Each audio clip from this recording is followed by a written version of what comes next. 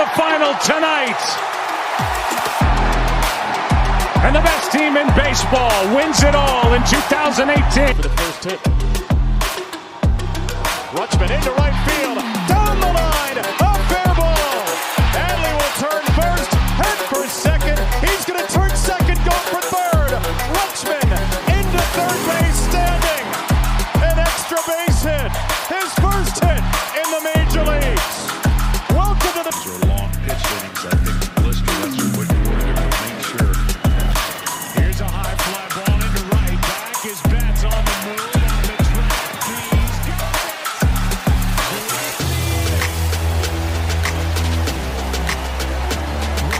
catch by Mookie Betts.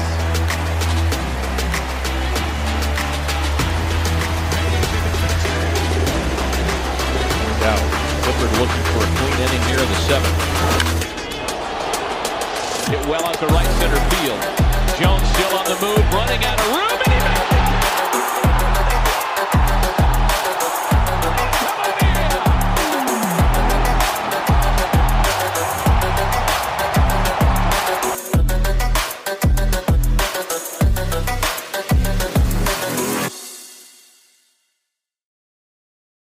Very special episode today. No Brendan today, but we do have a very special guest, and we appreciate him coming on. And he's been on here before. Great guest. Welcome, Alex Guarini, once again. Great to have you here. Happy to be back. Yep. It's certainly a pleasure having you here. In case y'all didn't know, the Beltway Series just happened, which is between the Nationals and the Orioles, normally an annual thing. And this is really coming to you guys from a Nationals fan and an Orioles fan. So we'll be recapping that. And then there'll also be one at Nationals Park in September. So stay tuned for that as well. It's always an annual thing. It's a tradition that, we have the Beltway Series. And this time it was an even split right down the middle. So, yeah. So I think before we get into the Beltway Series, we have to talk about the Nationals just a little bit and the team. So, obviously, they're rebuilding. How do you feel like the Nationals are with their, young guys and getting them comfortable at the major league level? Guys like Keeper Ruiz, Josiah Gray, kind of at the helm of the rookie class for the Nationals. How do you feel like that's going so far?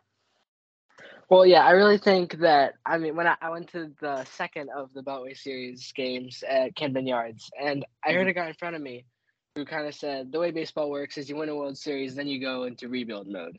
And that's kind of what's happening with the Nationals here. We had brought in all these young guys, all like our veterans, their contracts all expired, and we lost Trey Turner and Max Scherzer at the end of their contracts. And so what we're doing is we're developing these young guys, which I think in the long run is a good thing. And I think that a lot of our players are developing very well. As you said, Josiah Gray, he's doing very well. He has, I think his record's like 6-4 maybe, and he has a pretty good ERA. Better than Corbin's actually. And I think maybe I'll talk about him later because of his game 2 performance.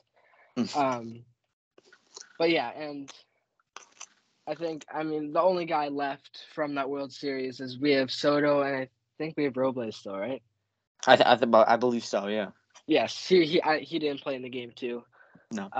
That I went to, but he is still on the roster.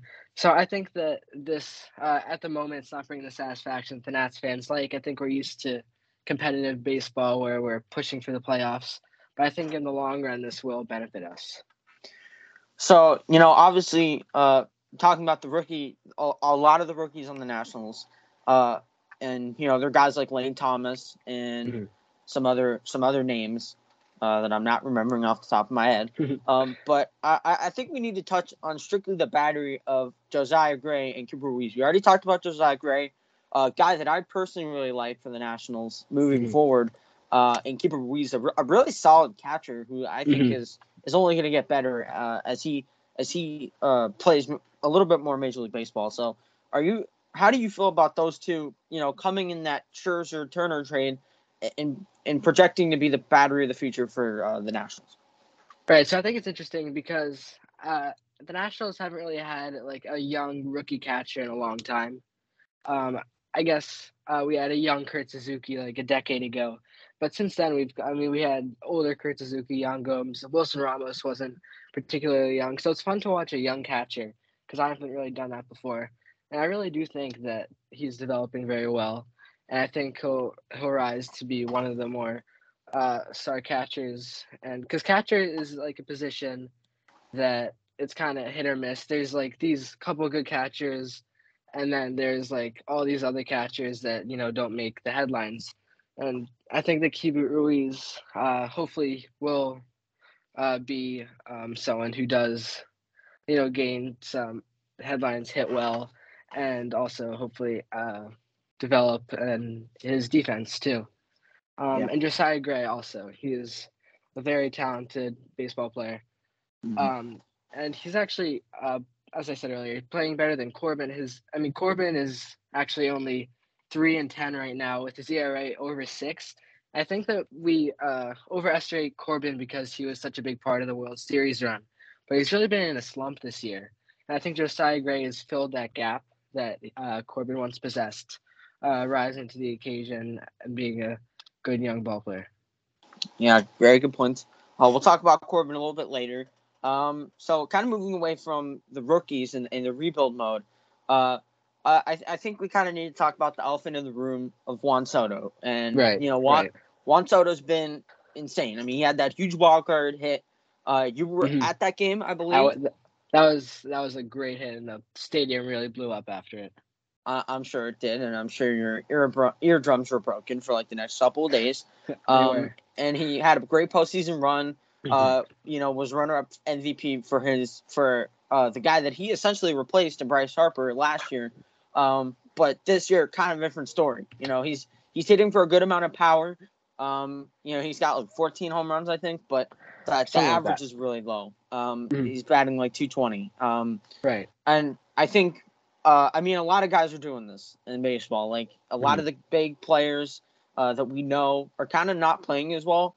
I feel like it's kind of because of the dead in baseball, but I want to hear your take on specifically Juan Soto and what you think is not going quite the same. Right. So I think either game of that series, Juan Soto did not get a hit. And as I was at the game, looking at the Camden Yards scoreboard, they had the lineup put out, and they had like a couple of stats like next to each player, so it was really easy to compare. And Juan Soto had like the second or third worst batting average in the starting lineup. And I think Soto is overestimated for that same reason as I talked about with Corbin, that he was such a huge part, a very big part of the World Series run. He has a great personality. But I think that he's really in a slump right now, and it's difficult to watch. And it really, like those trade rumors that were going around with Soto earlier, this kind of lowers his value at the moment, and it would make teams hesitate to make a trade.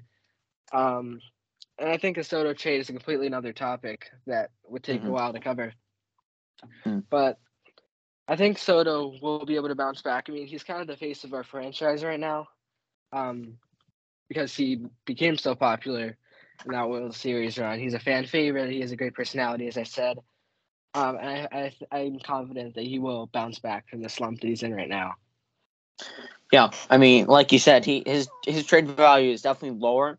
But I still think that Juan Soto is phenomenal, and this is kind of a hangover a little bit. So yeah, I think he'll get out of it.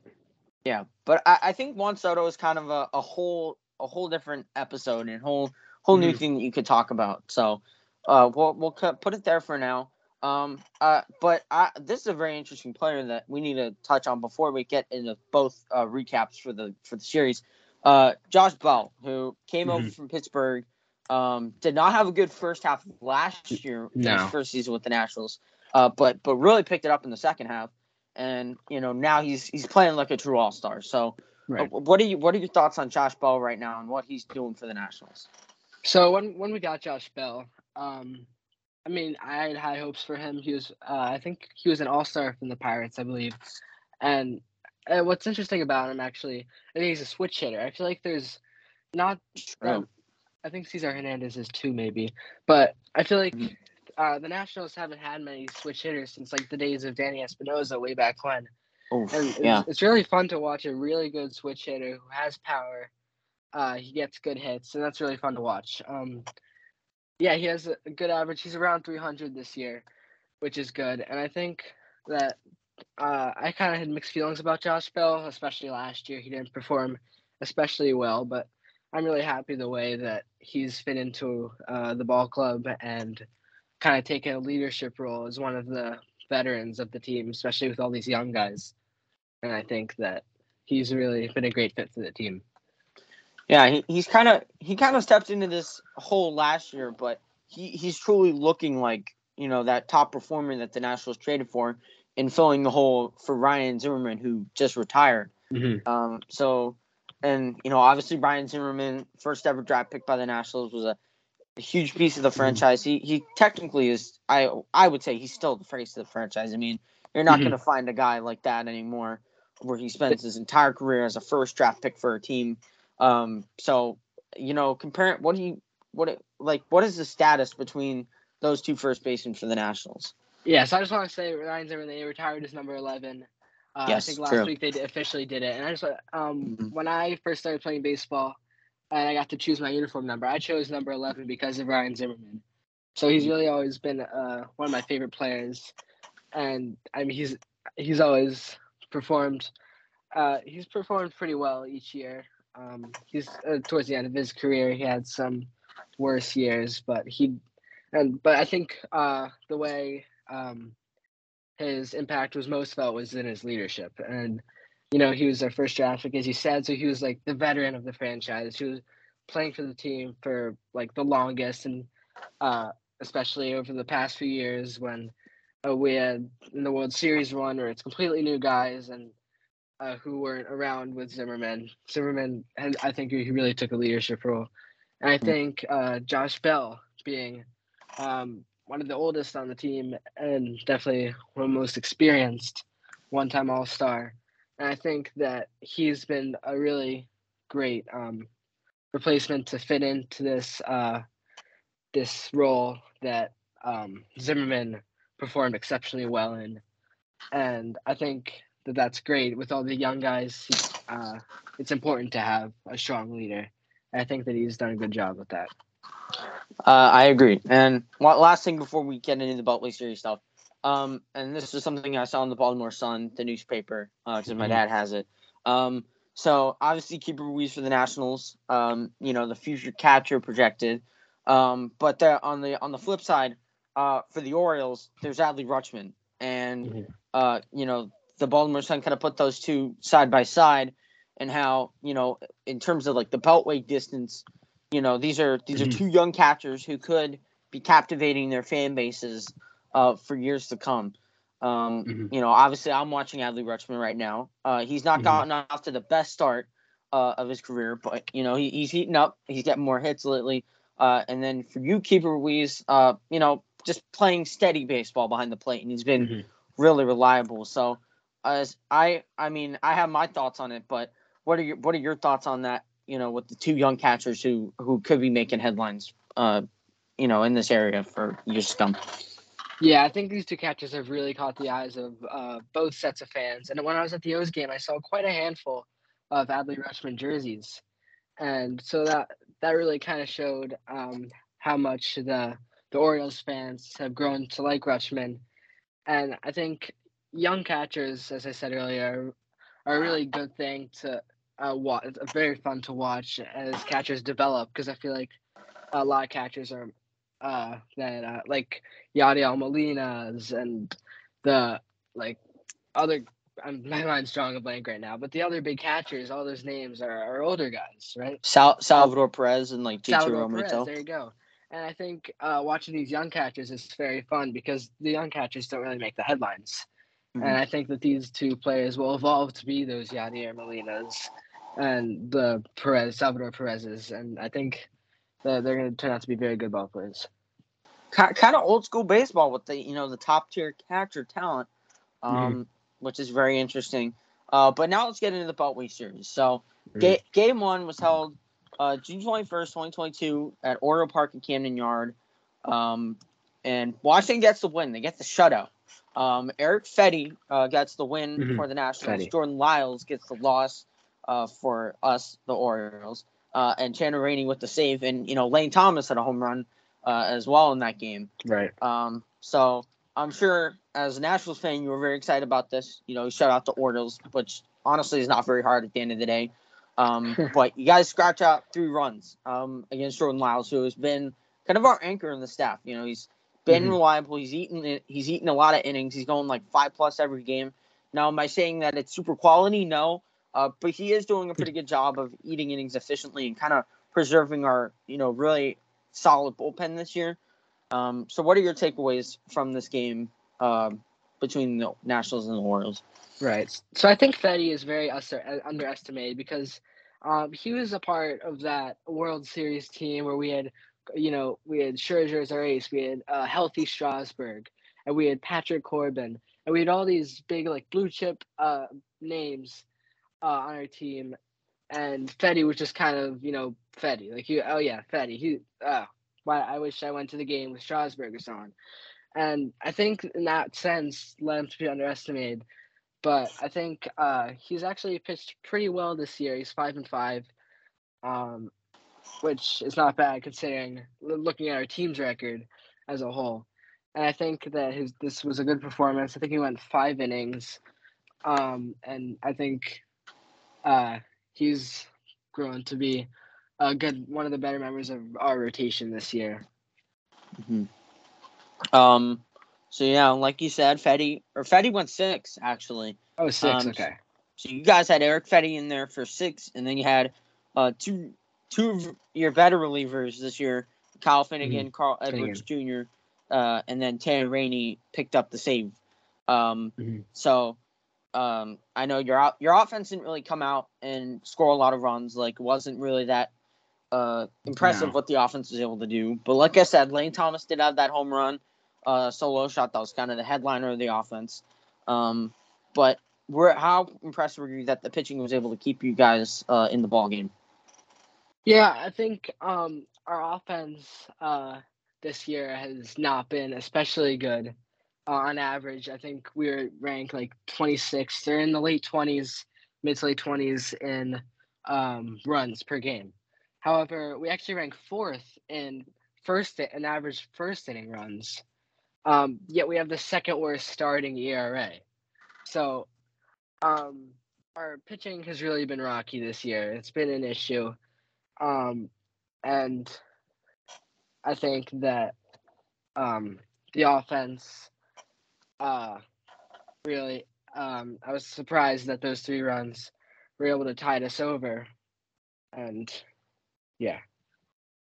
And then obviously, like I said, the Nationals had 4 pitchers out there that game. And the Orioles, as the losing team, had half of that. They threw 2 pitchers out there. We had Jordan Lyles, who went 6 1/3, and then Keegan Aiken picked up 2 2/3, who's been a really good long reliever. Being able to go multiple innings is really valuable out of the bullpen, especially in an era where starters aren't going that long. You're seeing starters getting pulled in 5th, 6th inning situations, where bullpens definitely need to be a little bit more reliable. So, and then on the offensive side on the baseball, there wasn't really much to say for the Orioles. I mean, our only hit came from Rutschman, who did have that double. I was listening to it on the radio. I think I was somewhere when this game happened, and I was driving home, and then I heard it. So, what did you think of the Orioles game that night, and how they approached the Nationals? Yeah, I really think that the Orioles offense was not there, as it has in a lot of the games this season, and yeah, they just really weren't having it. The Nationals pitching staff isn't especially good, as I was talking about, and so I think that the Orioles just had a really bad game that game, and I think it was just a one-time thing. I think that they were just all on a slump that night, and something didn't go right, and I think in future games that's not going to happen. Yeah, I mean, teams have rough offensive nights. and those days are just going to happen, and you just kind of have to accept those and put them behind you. And then we move on to the second game that was that got cut short due to rain, and you were at this game, so Yes. what was your experience at Camden Yards that night, even though you were only there for 5 innings? Yeah. So okay, I could do a whole segment on comparing the two ballparks, but I'll say it was very easy to get into Camden Yards. We just walked right on through, and I think the tickets getting into the ballpark there is very easy. Not in the sense that they don't security check, but in the sense that it moves quickly, and we didn't have to wait in line at all. We just walked right on through. And the food there was really good. I think better than Nats Park. I had my first funnel cake there, and it was pretty good. It was crunchy, and it was also chewy on the inside, and it had powdered sugar, and that really hit the spot. That was right before the rain delay, but I'm glad I got that in. Yeah. And also a few rows so I was sitting about 6 rows behind home plate, more to the right field side. And I was actually right above the scoreboard sitting with my brother, like the scoreboard of, say, like Masson, and on the television broadcast. So I could be seen a lot, which was fun. I wasn't expecting that. It was kind of a last minute thing. And actually a few rows in front of me, the first row of that section was none other than the legend Cal Ripken. So that was funny. People were snagging pictures of him, and the staff was walking over to greet him, and it was just funny to see him there. And it was actually like the closest I've ever been to such a prominent person. So that was pretty cool. So yeah, our offense wasn't really there. We had lots of runners on base in the early innings. We got some base runners on. We got lucky with some errors and walks. But then the rain, and then the O's, actually it was when I went up to get my funnel cake, and I think that was bad luck. It's when they scored all their runs. And then it started to rain, and rain is always kind of disrupts like the momentum of teams, and it kind of disrupts the game, and it could really go either way, and it's sloppy baseball once you're back. So my brother and I left during that time because it was really downpouring. It was very wet, and we weren't sure how long it was going to be until the game came back on. And then after that, the Orioles proved to come out on top with that. Obviously, Hayes hit the cycle, which was very impressive. And they scored 4 runs in the 6th inning, and then it ended after that, or the 5th inning maybe. But the experience at Camden Yards was pretty good. It's a nice ballpark, and I think their claim to fame was that it was a ballpark that changed the country. And it was in a nice area. Camden Yards is really nice, and also I want to comment on the dimension change in the outfield. The left field was made a bit higher and pushed a little back, and there was one hit that the Nationals hit that would have been out of the park if it was back at the old Camden Yards, and where the left field wall was a bit shorter and a bit closer in. So I guess I hadn't really been paying attention to Orioles ballpark. I didn't notice that dimension change, and it was just interesting. So that was my experience. Yeah. Good notes. I went to Orioles Park a little bit earlier this year. I went early June. The wall is totally different. It's really weird being there. I've been there pretty much every year of my life besides 2020, which COVID. But having the wall in so much and then just seeing like it jut out or like kind of go back 30 feet is really weird. There's almost like a right angle where center field becomes left field, just juts out. True. Yeah. So you saw the Nationals offense just do nothing. That was a bad game. 3 home runs for the Orioles, 1 by Austin Hayes, 1 by Anthony Santander, and 1 by Trey Mancini. And there was one that could have been by Ryan Mountcastle. I think it was really close to being a home run. Like I think it was like 3 feet to the right or left. It would have been a home run. Not double off the wall. So what do you make of the Orioles' 3 home runs? A potential 4 by guys with serious power. Right. So as I said, I was getting my funnel cake during that time, but The crowd erupted and I knew it was a home run. And then like a minute later the crowd erupted again, and then there's like murmurs again, except it was not out of the ballpark. And that offense, the Orioles fans were pumped. The Orioles were pumped. And it was just very impressive slugging by the Orioles back to back, I believe. And it was just impressive. Yeah. Orioles gonna have that downpour runs a little bit.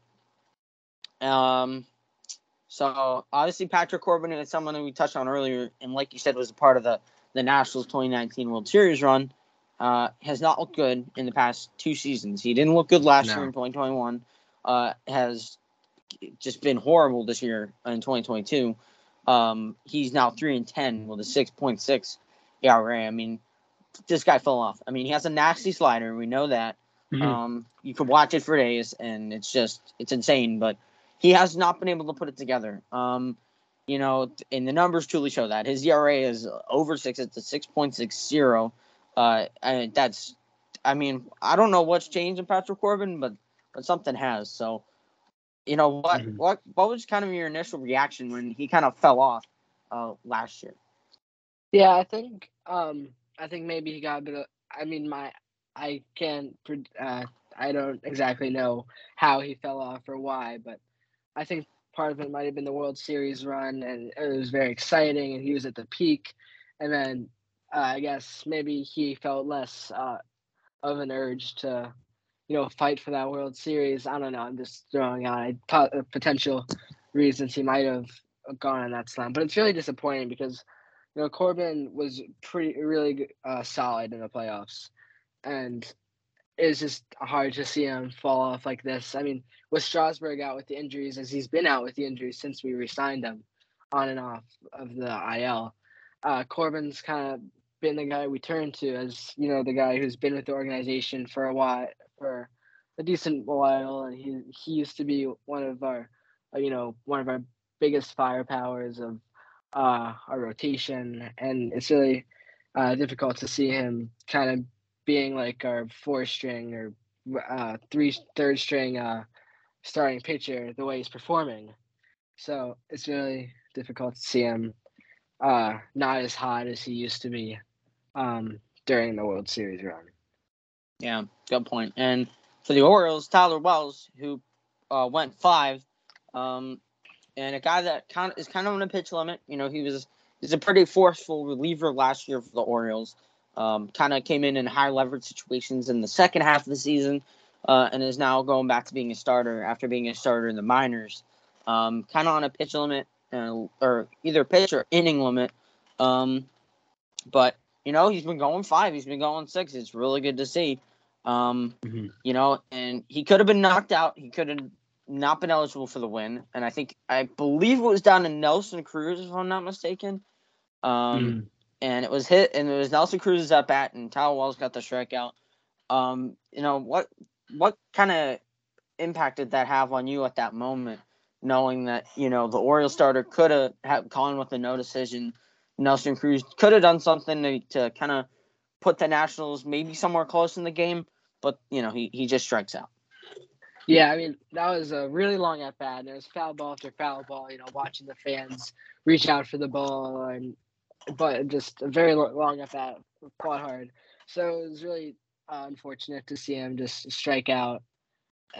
Because we had so much hype. I think they were runners on base, so he really could have done something to give the Nationals momentum and get some runs on the board. So it was difficult to see the Nationals going scoreless again, leaving runners on base. And then obviously that's when the rain delay came and things didn't get any better for the Nationals. Now, before we get to our last thing, which is, been mentioned, but we're going to touch on it after. And I forgot to mention this. The whole Nelson Cruz scenario, just what has that been like? Because he signed for either a 1 or 3 year deal. I don't quite know. Got a decent chunk of money from the Nationals, and just like the 1 year that age gets to him, it's kind of been a flop. So what is Nelson Cruz? What are your takeaways from Nelson Cruz this year after just a weird thing going on with signing and everything, and getting better with age, and now he just flops. Yeah, so Nelson Cruz always was that guy that I would see on MLB Network, ESPN. Oh, here's another home run, and oh, he was another All-Star, Silver Slugger, LCS MVP, and then we signed him for the Nationals. I'm like, oh great, we got a veteran slugger who's gonna get runs on the board, hit home runs. Except he only has 7 home runs this year, and his batting average is .250, which is decent, but his RBI is only 38, and which is not bad, but it's not the same Nelson Cruz that we've been seeing, 5 years ago, and so it's kind of difficult. I think a lot of Nationals fans were looking for Nelson Cruz, to kind of jolt back the Nationals team into winning games and scoring runs, but it just hasn't been like that this year. Yeah, I mean, I honestly thought that Nelson Cruz was kind of, like you said, was going to be a veteran that was going to be able to mentor some young guys, which I'm sure he still is, because no matter if you're playing well, if you're playing poorly, you can still be a mentor for the young guys. And he'd be able to sock like 30 to 35 home runs, like 40 years old, which is just insanity. But he's really been disappointing, and I've also heard that like most of his hits feel like home runs, which is also not great. So yeah, Nelson Cruz kind of disappointing. As I know, of an Orioles fan, talking about a former Oriole who we kind of gave him a shot at baseball again, because there's a weird thing that happened, and then he played for the Orioles, and then was able to have the career that he has. But that's Nelson Cruz. And the final thing that I'm sure all the fans have been waiting for, the Austin Hays cycle. So I know you did not see all of it because you left once the tarp went on in the 5th inning, and then Hays hit, the final leg of it after like an hour and 45-minute delay, I think, or an hour and 46-minute. So what was it like seeing him hit 3 legs of the cycle in person? And a lot of people want to see cycles, but you can say that you've technically seen one. So yes. What was that like? So, he hit a single, and then as I was getting my funnel cake, and he was talking about my funnel cake, he hit a home run. Oh, yeah. And then I came back to my seat, he hit that triple off the right field wall. And then my brother said, Hays is a double from the cycle. And I was like, wow, impressive, that quick. He was 3 for 3, and then the next at-bat, he hit the triple, which any cycle in baseball is impressive. And I've seen a lot, well, not necessarily in person, but I've watched Trey Turner hit for the cycle on multiple occasions. He can hit for power, but he also has that tremendous speed. And I think cycle really just shows, can distinguish a 5-string ball player, with all the, the slugging and the speed and the contact required. And Austin Hays looking like a representative for the Orioles for the All-Star game. And since you just mentioned Trey Turner, it's just made me think of something. How did you feel when Corey Seager signed with the Rangers for that, crazy amount of money, which I don't know has really been worth it? And it essentially means that Trey Turner kicked Corey Seager out of town. I mean, he forced him to. I mean, it was a choice for the Dodgers between Corey Seager or Trey Turner, or if they had just a ton of money, could have paid both, and Trey Turner probably could have moved to second, or Corey Seager or something.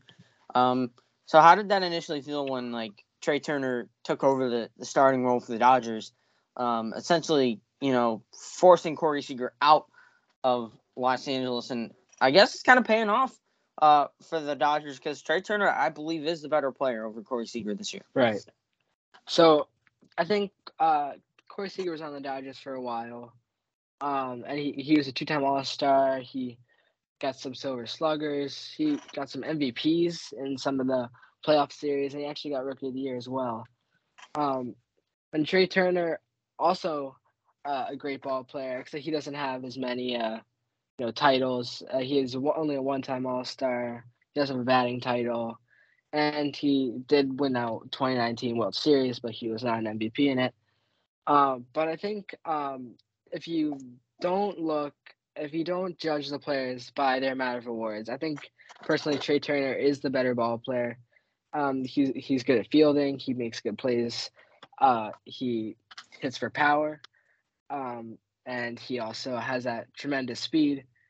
Not that Corey Seager doesn't have better power or better fielding or anything, but I think that Trey Turner is a player that's continuing to grow, and he's developing each year. And I think he will prove to be one of the faces of that Dodgers team over the next few years. Yeah, I totally agree. I just feel that Trey Turner brings much more overall value as a player because Corey Seager, I feel, does have a weaker glove. And like you said, I mean, you shouldn't really look at how many, awards or titles that a player has. It's got to be strictly the player evaluation and what, what the stats are and what the sabermetrics are. Not that I'm a real sabermetrics guy on this pod. But, I think if you dive into the numbers, I think that can say something more than a bunch of awards. Because you can, get to the top, but then you can fall off, which we've seen with a bunch of players. And as I always say, it's hard to get to the top, but it's, even harder to stay there. So Right. I think that's a great way to end the episode. Thanks for coming on. Any last thoughts on the Beltway series before we head out? After watching the game 2 and seeing that Camden Yards, it's tempting to convert to the Orioles fan base. Just saying. I don't know. I think I'm going to stick with the Nationals, see how these young players grow, and hopefully we'll be back in the postseason soon.